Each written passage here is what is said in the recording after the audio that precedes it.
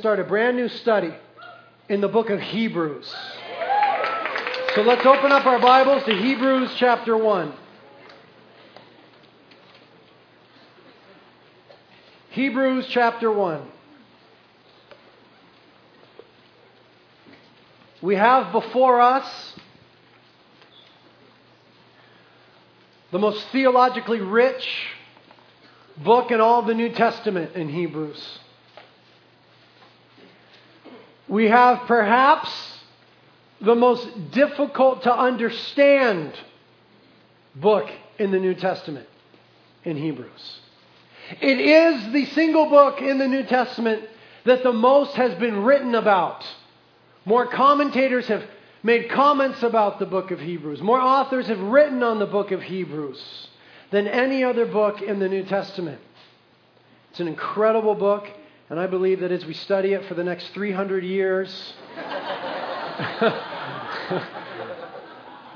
the Lord is going to bless us. Let's pray.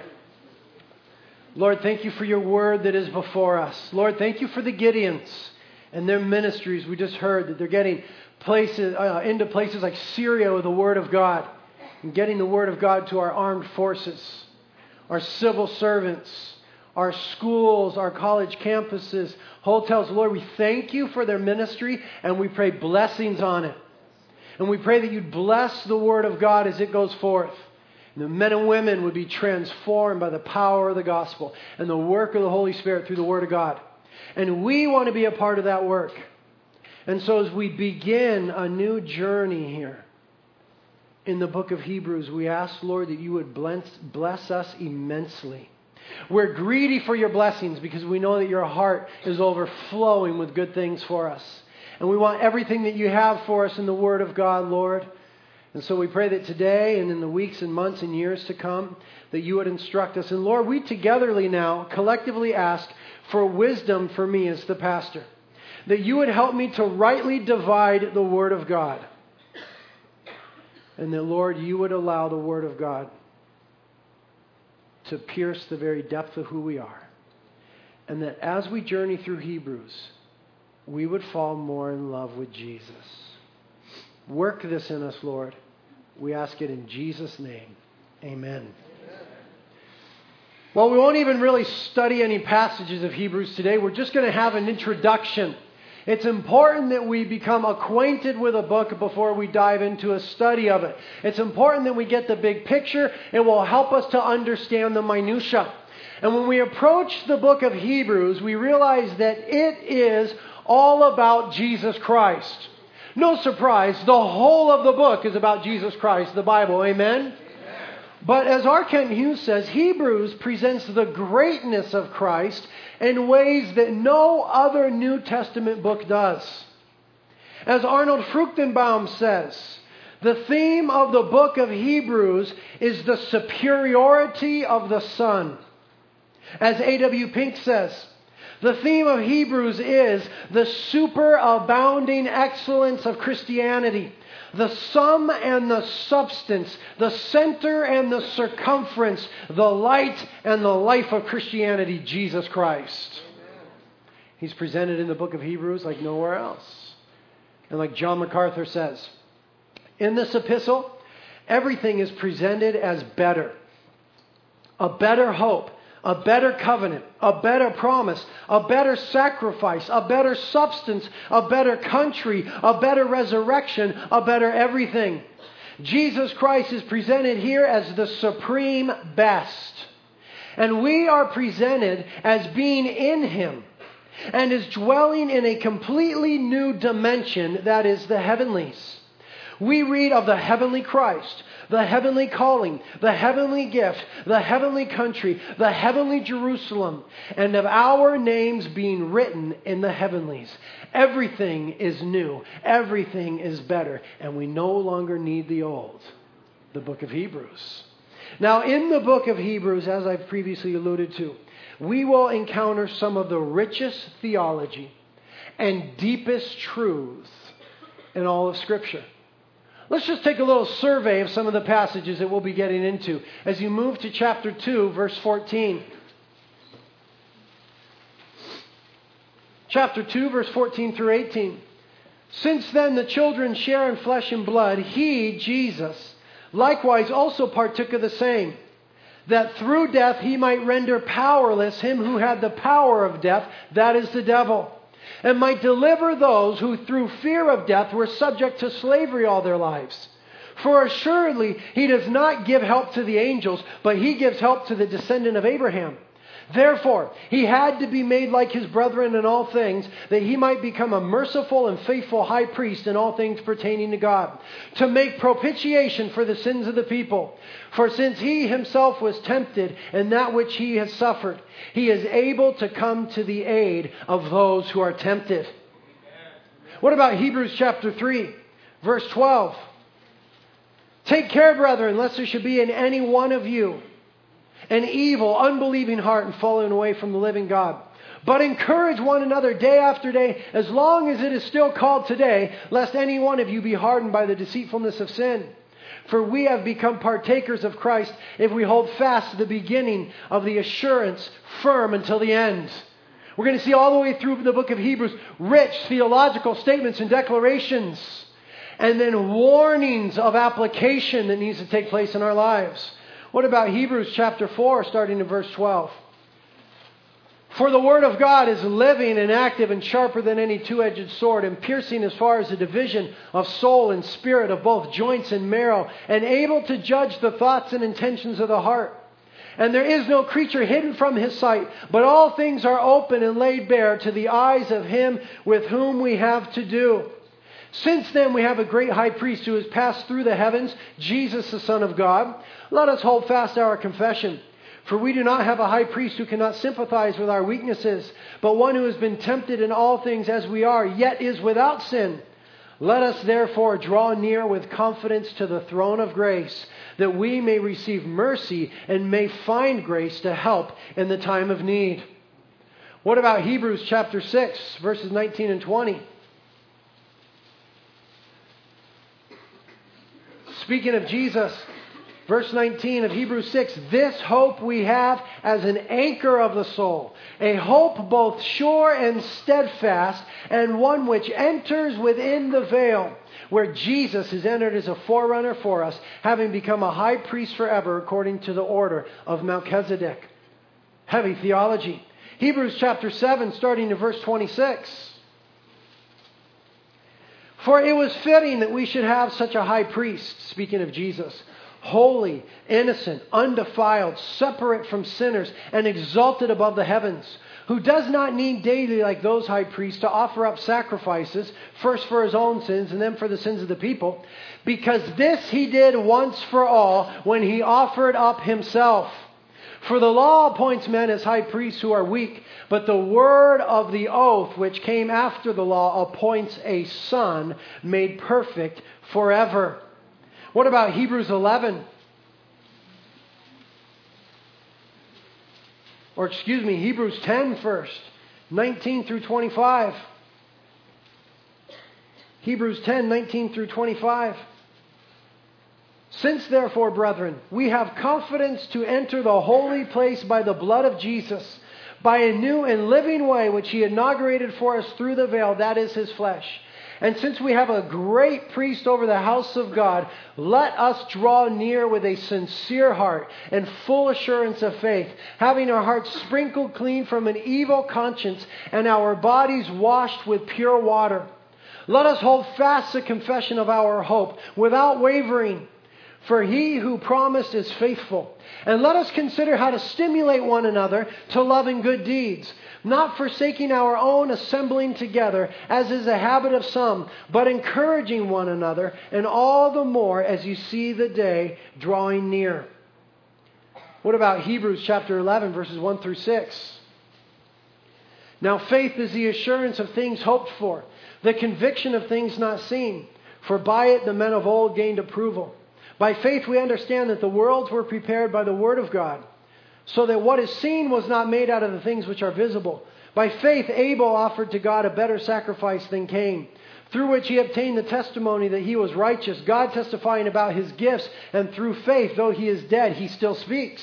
By faith, Enoch was taken up so that he should not see death, and he was not found because God took him. And he obtained the witness that before his being taken up, he was pleasing to God. And without faith, it is impossible to please him. For he who comes to God must believe that he is, and that he is a rewarder of those who diligently seek him. And then we have the incredible hall of faith there in Hebrews 11. What about Hebrews chapter 12, verses 1 through 3? Therefore, since we have so great a cloud of witnesses surrounding us, let us also lay aside every encumbrance and sin which so easily entangles us, and let us run with endurance the race that is set before us, fixing our eyes on Jesus, the author and the perfecter of our faith, who for the joy set before him endured the cross, despising the shame, and sat down at the right hand of the throne of God. And what about Hebrews chapter 13, verses 15 through 16? Through him, then, let us continually offer up a sacrifice of praise to God. That is the fruit of lips that give thanks to his name. And do not neglect doing good and sharing, for with such sacrifices God is pleased. Do you see the richness of the book? Do you see the wonders of the book? Do you see the theological weightiness of the book, and yet the practical application that we are exhorted to engage in the book of Hebrews? I'll tell you, the book of Hebrews is going to transform our lives.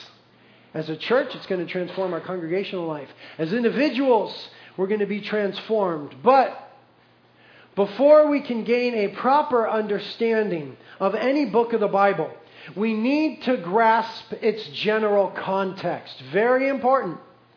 Before we can understand the true meaning of any book of the Bible, we need to grasp the general context. The first thing we want to know about the book of Hebrews is that as far as genre is concerned, it's an epistle. Epistle is just a fancy word for letter. You understand that when you're reading books like Galatians and Ephesians and so on and so forth, you're reading letters written by somebody to a church somewhere. The book of Ephesians was a letter written by the Apostle Paul to the church that was in a place called Ephesus. The book of Colossians, again, written by the Apostle Paul to the church in a place called Colossae. The book of 1 Peter, written by Peter to the churches in Asia Minor. So when we're reading these things, we're reading ancient mail, and yet mail that was inspired by God. And Hebrews is the same thing. It's an epistle. It's a little bit different. It doesn't have the same salutations. It starts off differently because this epistle is sermonic in nature. Sermonic meaning it has the qualities of a sermon. It has personal details and a connection with the hearers, to be sure. But when they opened it up and read it in the church where they read it, it was like a sermon to them at that time, and it reads as such. So, as far as genre, the book of Hebrews is considered an epistle or a letter in the New Testament. Now, what we need to know concerning any epistle in the New Testament are these things. Number one, who wrote it? Number two, who was the original audience? Number three, when was it written? And number four, where the people lived. Where they lived, those that received it. And these things will give us a grasp on the context, which will help us to determine the meaning of the text. These things give us a grasp on the context that helps us to determine the meaning of the text. That is, who wrote it, who they write it to, when was it written, and where they live. Now, concerning the book of Hebrews, we do not know who wrote it. We do not know when it was written. We do not know who they wrote it to. And we do not know where they lived. That is why Williams Barclay calls the book... Charles Barkley, what's he play, basketball or something? I don't know, dude. He probably said it too. William Barclay said that Hebrews is the riddle of the New Testament.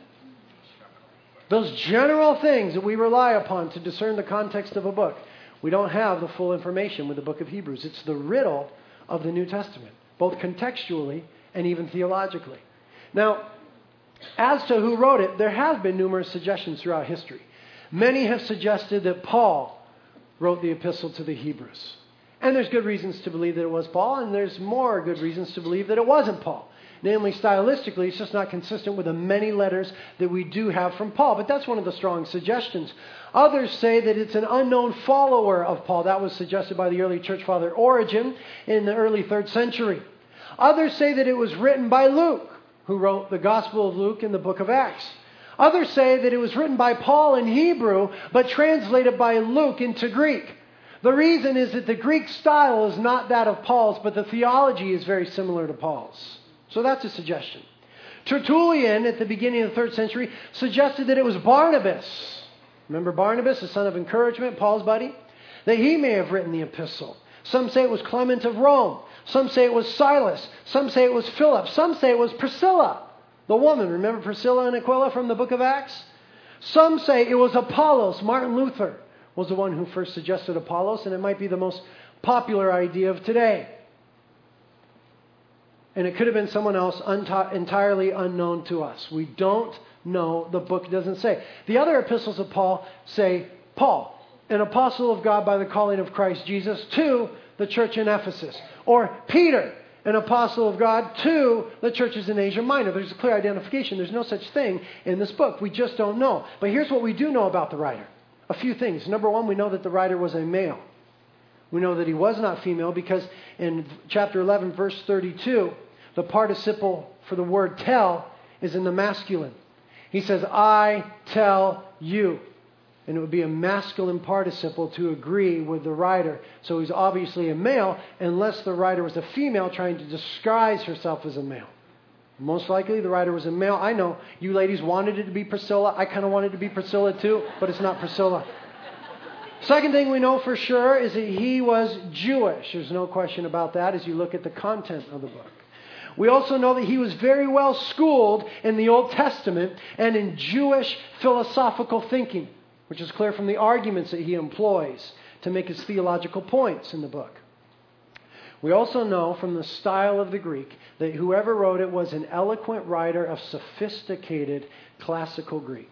Some of the richest Greek in all the New Testament is in this book. We also know from chapter 13, verse 23, that he was associated with Timothy. He had a personal relationship with Timothy. Now, these characteristics, all of them put together, fit very well the person of Apollos. Apollos is spoken of in the book of Acts. In Acts 18, verse 24, he is called an eloquent Jew from Alexandria who is mighty in the Scriptures and was able to, quote, powerfully refute the Jews in public, demonstrating by the Scriptures that Jesus was the Messiah. Acts 18:28.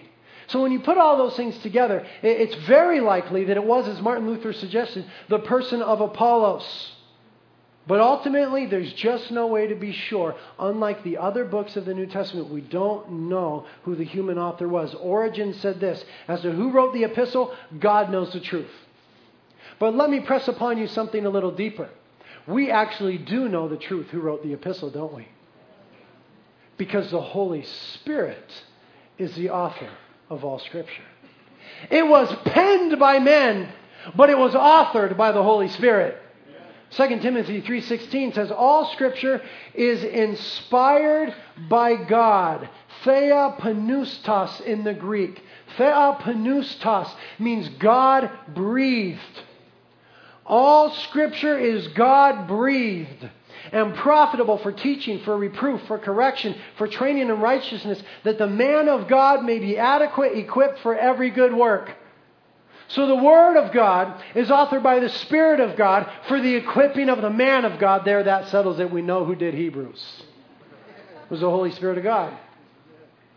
And we'll just let it rest at that. As to whom the book was written, we have the title, the Epistle to the Hebrews, but that's not connected with the document until the early 2nd century. It wasn't an original part of the document. It's added later on for clarification. But the content makes it clear that the intended audience was very well versed in the Old Testament and the Jewish priesthood. So we can very easily reason that the group that this letter was written to were probably exclusively Jewish Christians. There may have been some Gentile Christians in their midst. But because of the content, it's very clear. It's the most Jewish book of the New Testament. It's very clear that it was written to Jewish believers. The content also makes it clear that it, like the other epistles in the New Testament, was written to a particular body, a group or a church gathering. It was not a general epistle for Jewish Christians worldwide. It was addressed to a certain body, although the exact location is unknown.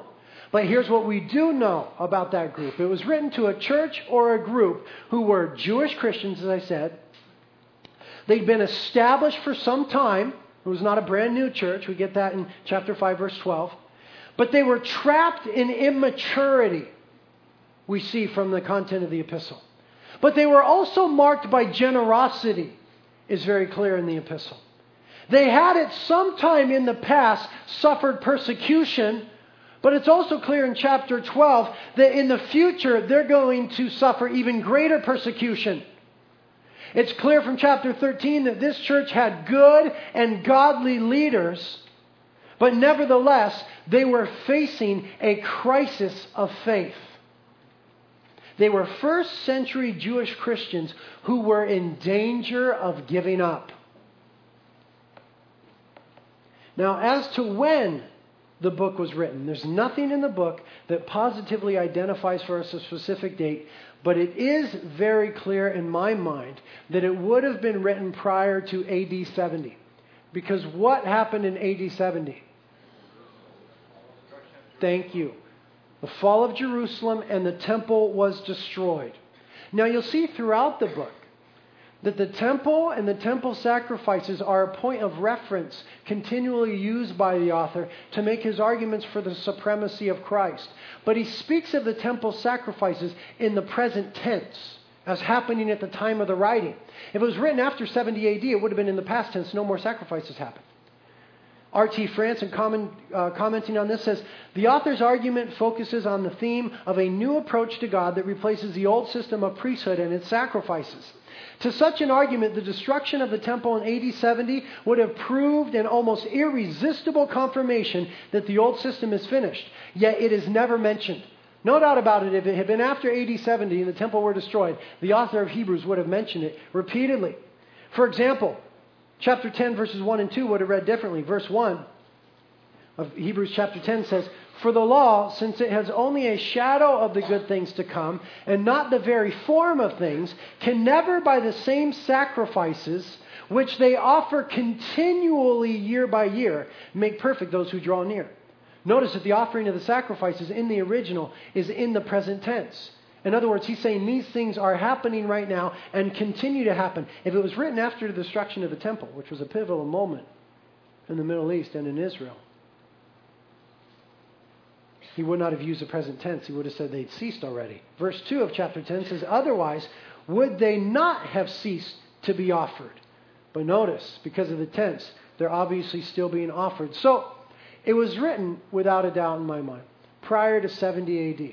And for other reasons, because of when Timothy died, so on and so forth, we can conjecture that it was probably written in 66 or 67. AD 66 or 67. Now, that's just about 30 years, 30 plus years after the cross of Jesus Christ. The Gospels, at least the Synoptic Gospels, Matthew, Mark, and Luke, were also written before the year 70 AD. Just a little more than 30 years after the cross of Jesus Christ. Other books like Galatians were written even earlier. Galatians was written probably in AD 48. Just about 15 years after the cross of Jesus Christ. Here's why that is fun for you and I, as students of Scripture and defenders of the faith, to know that Hebrews and the Synoptic Gospels were written just about 30 years after the cross of Jesus Christ. Here's why it's neat to know. Because people often claim about the Bible that the writing down of the events surrounding the person of Jesus and his ministry and the birth of Christianity were so far removed that they are full of developed myths and legends. You hear that all the time. Oh, the Gospel's full of myths. Those things were written so far after. They've been so changed. That's not at all a historical picture of what happened. But what we know is that myths and legends do not develop in a time span of 30 years. Never in history, in any culture, anywhere. Widespread, deep-seated myths and legends do not develop over a few decades. It always takes a much larger period of time. When these things in the Gospels, in Hebrews, and other books were written and circulated, there were people still alive who were eyewitnesses to the life and ministry of Jesus Christ who could confirm or deny the widespread claims about who He was. These writings were circulated in the ancient world. And it is totally plausible to suggest that the events of 30 years ago could be recorded with a great degree of accuracy. For example, 30 years ago, for us, it was 1977. Who remembers 1977? Don't be ashamed. I remember 1977. I was 5 years old in 1977. I remember 1977. It was 30 years ago. What happened in 1977? Well, in January, Jimmy Carter becomes president. 39th President of the United States. You guys remember that, right? There's no question about that.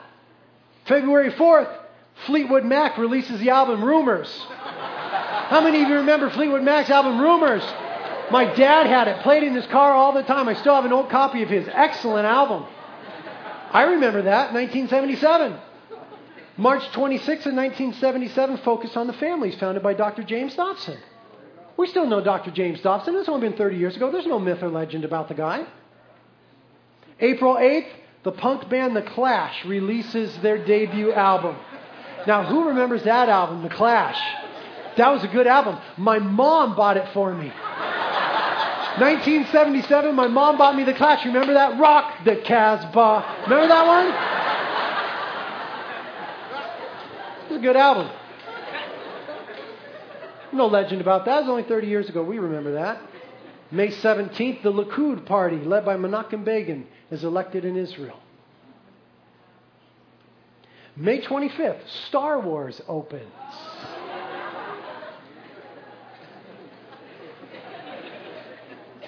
June 5th, 1977, the first Apple II computers go on sale. August 16th, Elvis Presley dies.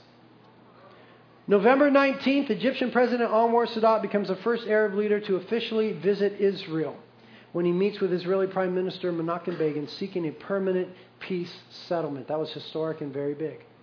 Now, many of us remember these things. And these things are very clear to us. It was only 30 years ago. There's no legend or myth about these events. Maybe with the exception of Elvis. But other than that, there's no myth or legend that's developed around these events. It's very clear history. And there's people still alive who were there for those things. We can confirm or deny the historicity of any claims that are put forward about them. And it is the same in the Gospels. And it is the same in the book of Hebrews. There are men and women who are alive who could confirm or deny the historicity of the documents. And if they were bold-faced lies about the person of Jesus Christ, we would not be looking at them 2,000 years later as we are today. And beyond that, there was an oral tradition that we don't realize nowadays. You say, yes, 30 years ago, but those things were preserved for us in writing. Those things were preserved in pictures. But listen, there was an oral tradition in that day that we cannot even fathom. Do you understand that the first century Jewish male had the entire Old Testament memorized by the age of 13? The entire Old Testament memorized by the age of 13. There was an oral tradition and a commitment to memory of minutia and facts and details that we know nothing of in this day and age. And so it's nothing for them to record the events and the life and the truths of Jesus Christ. And then you factor into that it was God-breathed. And there's no question as to the validity of the New Testament. What we have before us is the authentic Word of God. And Hebrews was written just over 30 years after the death and resurrection of Jesus Christ. Now, concerning the context, Because we don't know where these Hebrew Christians were located, notice I use the term Jewish and Hebrew interchangeably. Because we don't know where these Hebrew Christians were located, we can't say very much about their particular context. For example, when we go to study the book of Colossians, we knew where Colossae was located. And there's stuff written about the city of Colossae in the first century. And we could open up books and we could read about what the culture was like, who was the governor at that time, what was happening politically, the aqueduct system that was in the city, so on and so forth.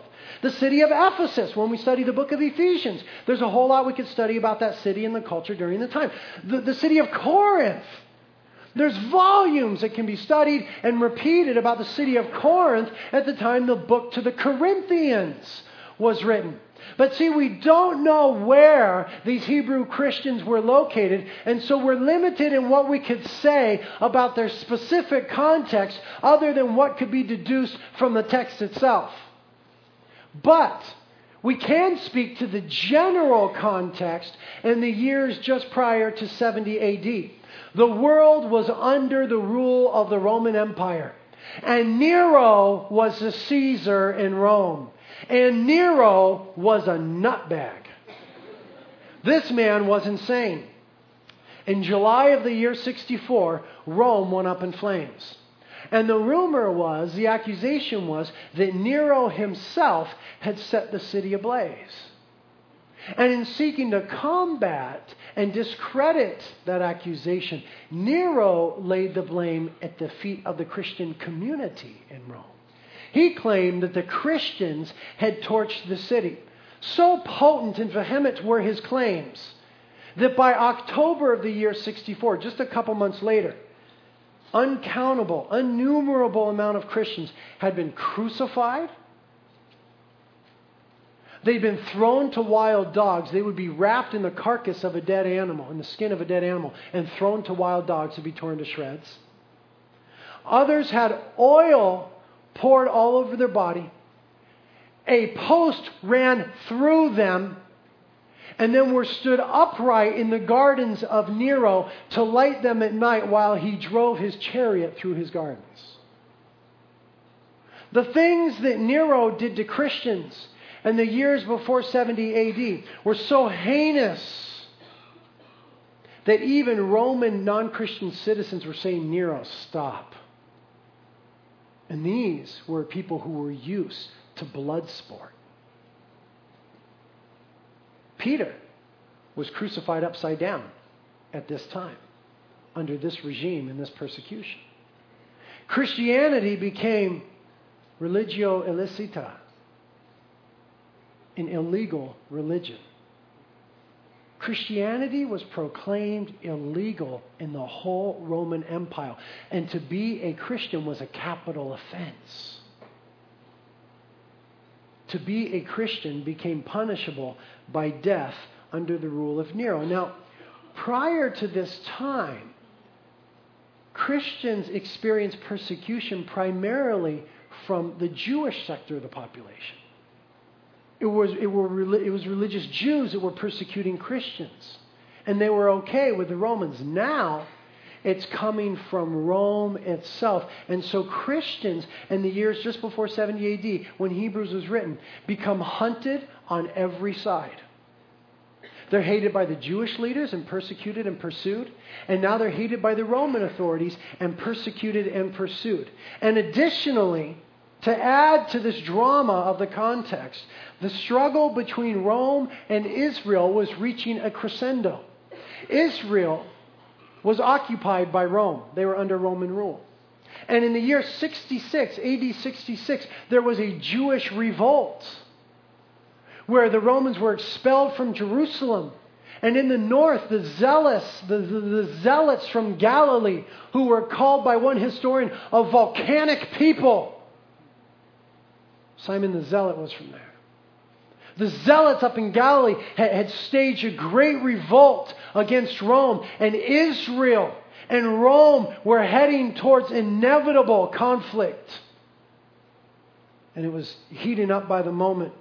And Jewish Christians now, Hebrew Christians at this moment, were viewed as deserters of national Israel in a time of national crisis. So they're hated by their countrymen, viewed as deserters. And they're considered to be illegal in their religion, punishable by death by the ruling regime of the Romans. And so in the midst of all this, some of the Hebrews to whom this epistle was written were beginning to rethink their commitment to Christ. You see, at this moment in history, their commitment to Christ was earning them a whole lot of trouble. And Israel, after 66, appeared to be, for a brief moment, gaining strength. And Israel had overturned great enemies before. And it appeared for a moment as though Israel would return to national sovereignty. And that spoke of the Messiah, Israel's messianic expectations.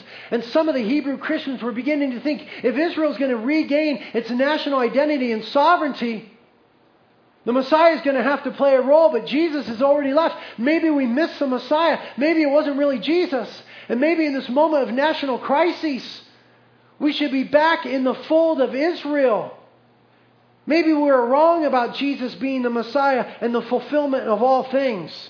And as Christians, they weren't witnessing an expansion of the kingdom. They had all of a sudden become the outcasts and the weak and the murdered. And Christianity for them was not all that they thought it would be.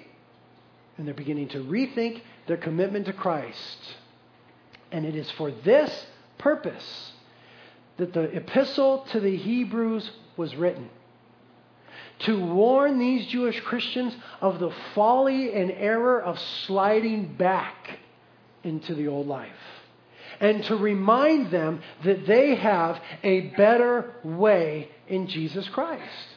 And to exhort them of the joy that lay before them as they press on to maturity in Christ Jesus, as it says in Hebrews 6:1. Now in Hebrews 10, turn there.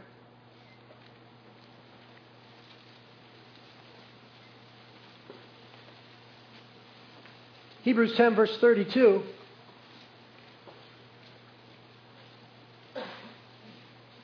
Hebrews 10 verse 32, the author encourages the Jewish Christians thusly. But remember the former days, when after being enlightened, you endured a great conflict of sufferings. Okay, they've already been through some suffering for their faith. Partly by being made a spectacle through the reproaches and tribulations, and partly by becoming sharers with those who were so treated. They were seeking to minister to people who were being persecuted for Christianity, and they were identified with them, and they themselves were persecuted. Verse 34, for you showed sympathy to the prisoners and accepted joyfully the seizure of your property. Accepted joyfully the seizure of your property, knowing that you have for yourselves a better possession and an abiding one. Therefore, do not throw away your confidence at this time, which has great reward. For you have need of endurance, so that when you have done the will of God, you may receive what was promised. For yet in a very little while, he who is coming will come, and he won't delay. But my righteous one shall live by faith. And if he shrinks back, my soul has no pleasure in him. But we are not of those who shrink back to destruction, but of those who have faith to the persevering of the soul. He's encouraging them in their faith. You guys have seen hard times before. Stand firm in your faith. Their Christianity for them did not mean any worldly advantage. It set them up for persecution and the loss of property and privilege. And now it might even cost them their lives. And while simultaneously encouraging them to stand firm in the faith and remember that God has been faithful to bring them through tribulations, he lets them know that there's even greater trouble coming. Chapter 12, verse 3 and 4. Chapter 12, verse 3, the author says, for consider Jesus, who has endured such hostility by sinners against himself, so that you may not grow weary and lose heart. You have not yet resisted to the point of shedding blood in your striving against sin. He tells them, remember Jesus. He's our example. Keep your eyes fixed on the author and the perfecter of our faith. Remember his example of suffering for righteousness' sake, so that you don't grow weary when the world is against you.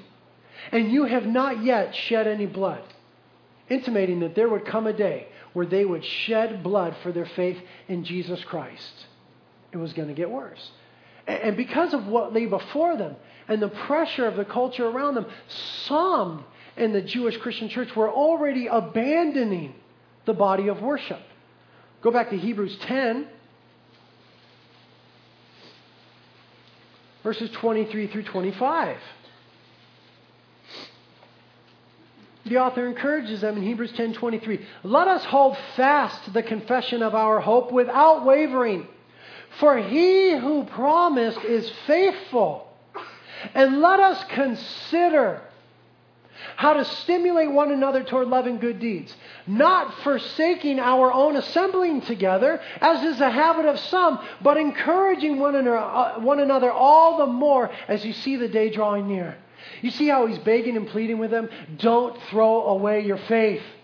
Don't give away your confidence. Remember Jesus Christ. Keep your eyes focused on Him. And when the world gets gnarly, don't forsake meeting together with the brethren. Don't give in to the pressure. The church at this point had to go underground. In different places in the world today, the church is still underground. They don't neglect the gathering of themselves together. Now, so some of them were bailing out on the faith. Jesus told us in the parable of the sower and the soils that there would be situations and persons in times such as this. In Mark 4:16, 17, in explaining the parable of the sower to the disciples, he says, and in a similar way, these are the ones on whom seed was sown on rocky places, who, when they hear the word, immediately receive it with joy. But they have no firm root in themselves, but are only temporary. Then, when affliction and persecution arise because of the word, immediately they fall away. Jesus said there would be people like that then. They heard the word, oh, this Jesus thing sounds real good. But when the going got tough, they would get out. And that's a condition some of these Hebrew Christians were facing. And that's a condition of a lot of Christians today. They like Christianity as long as it's easy. It's not easy for long, people. Can I get a witness? This is a condition of many Christians today. But perhaps for those of us who are in America, I'm not speaking for the church worldwide because there are horrible persecutions happening right now in Sudan. Horrific things in Eritrea. Unspeakable things in Saudi Arabia. Inhumane things in Indonesia. Crimes of historic proportions in China. And in India and other such places. But perhaps for those of us who are in the church in America, our threat, which causes us to shrink back and abandon the worship body, is not that of persecution, but that of worldliness. And Jesus warned of this same thing in the parable. In verse 18, He said, and others are the ones on whom seed was sown among the thorns. These are the ones who have heard the word, but the worries of the world and the deceitfulness of riches and the desire for other things enter in and choke the word, and it becomes unfruitful. That's more a picture of our situation that we face. And yet we need the same exhortation that was being given to the Hebrews to persevere in our faith. The church today is often found to be much like ancient Israel, rejoicing in being delivered from bondage in Egypt, but not wanting to follow Moses into the promised land. They were content to spend time wandering in the wilderness. And many Christians today are happy to have been delivered from the judgment of hell, but they refuse to really follow Jesus into the abundant life in their daily experiences. They simply choose to survive in their immaturity, their carnality, and their mediocrity. And the book of Hebrews does not allow for it. The goal of the book of Hebrews is, in chapter 6, verse 1, let us press on toward maturity in Christ Jesus. In chapter 10, do not throw away your confidence, which has great reward. The book of Hebrews exhorted the audience then and exhorts you and I now to persevere and advance in our spiritual life and go on to full maturity, even in the face of difficulty and opposition. And the way that it achieves this goal is by presenting the person of Jesus Christ in all His glory. That is the way that the author achieves his goal, is by presenting the person of Jesus Christ in all His glory. And you can picture the original audience when they received this epistle. A small group of believers gathered together in maybe a house church or a synagogue that had been converted for Christianity. And they're gathered together and they're huddled in fear. Their brothers by blood have forsaken them. They're called traitors by them. Their religion has become a capital offense. War is escalating all around them. Christians are falling to persecution. The prospect of spilling their own blood seems inevitable. And then this letter is delivered to them. And they open it up. And in reading the glorious first words, there comes back to their remembrance the person of Jesus Christ, Hebrews chapter 1, verse 1. God, after He spoke long ago to the fathers and the prophets in many portions and in many ways, in these last days has spoken to us in His Son, whom He appointed heir of all things, through whom also He made the world. And He is the radiance of His glory and the exact representation of His nature, and upholds all things by the word of His power. When He had made purification of sins, He sat down at the right hand of majesty on high. And in a moment, these huddled, frightened Hebrew Christians see Jesus Christ in the Word of God, enthroned and mighty and shining forth in radiance. And they see Him as seated in majesty, enthroned over all the earth, which is His, along with all it contains. And this frightened, failing faith of the Hebrew believer is renewed as they come face to face with the King of glory once again. The book of Hebrews presents the person of Jesus Christ like no other book. Look who Jesus is in just chapter 1 of the book of Hebrews. He is better than the prophets. He is better than the angels. He is the Son of God, and He is the heir of all things. He is the sustainer of the universe and the creator of the world. He is a radiance of God's glory and the exact representation of God's nature. He is the high priest of perfection. He is seated at the right hand of majesty on high. He has a more excellent name. He is the one whom the angels worship. He is the exalted King. He's the Lord of righteousness. He's the anointed one, the eternal, the unchanging one, and He is the ultimate conqueror, and that is only chapter 1.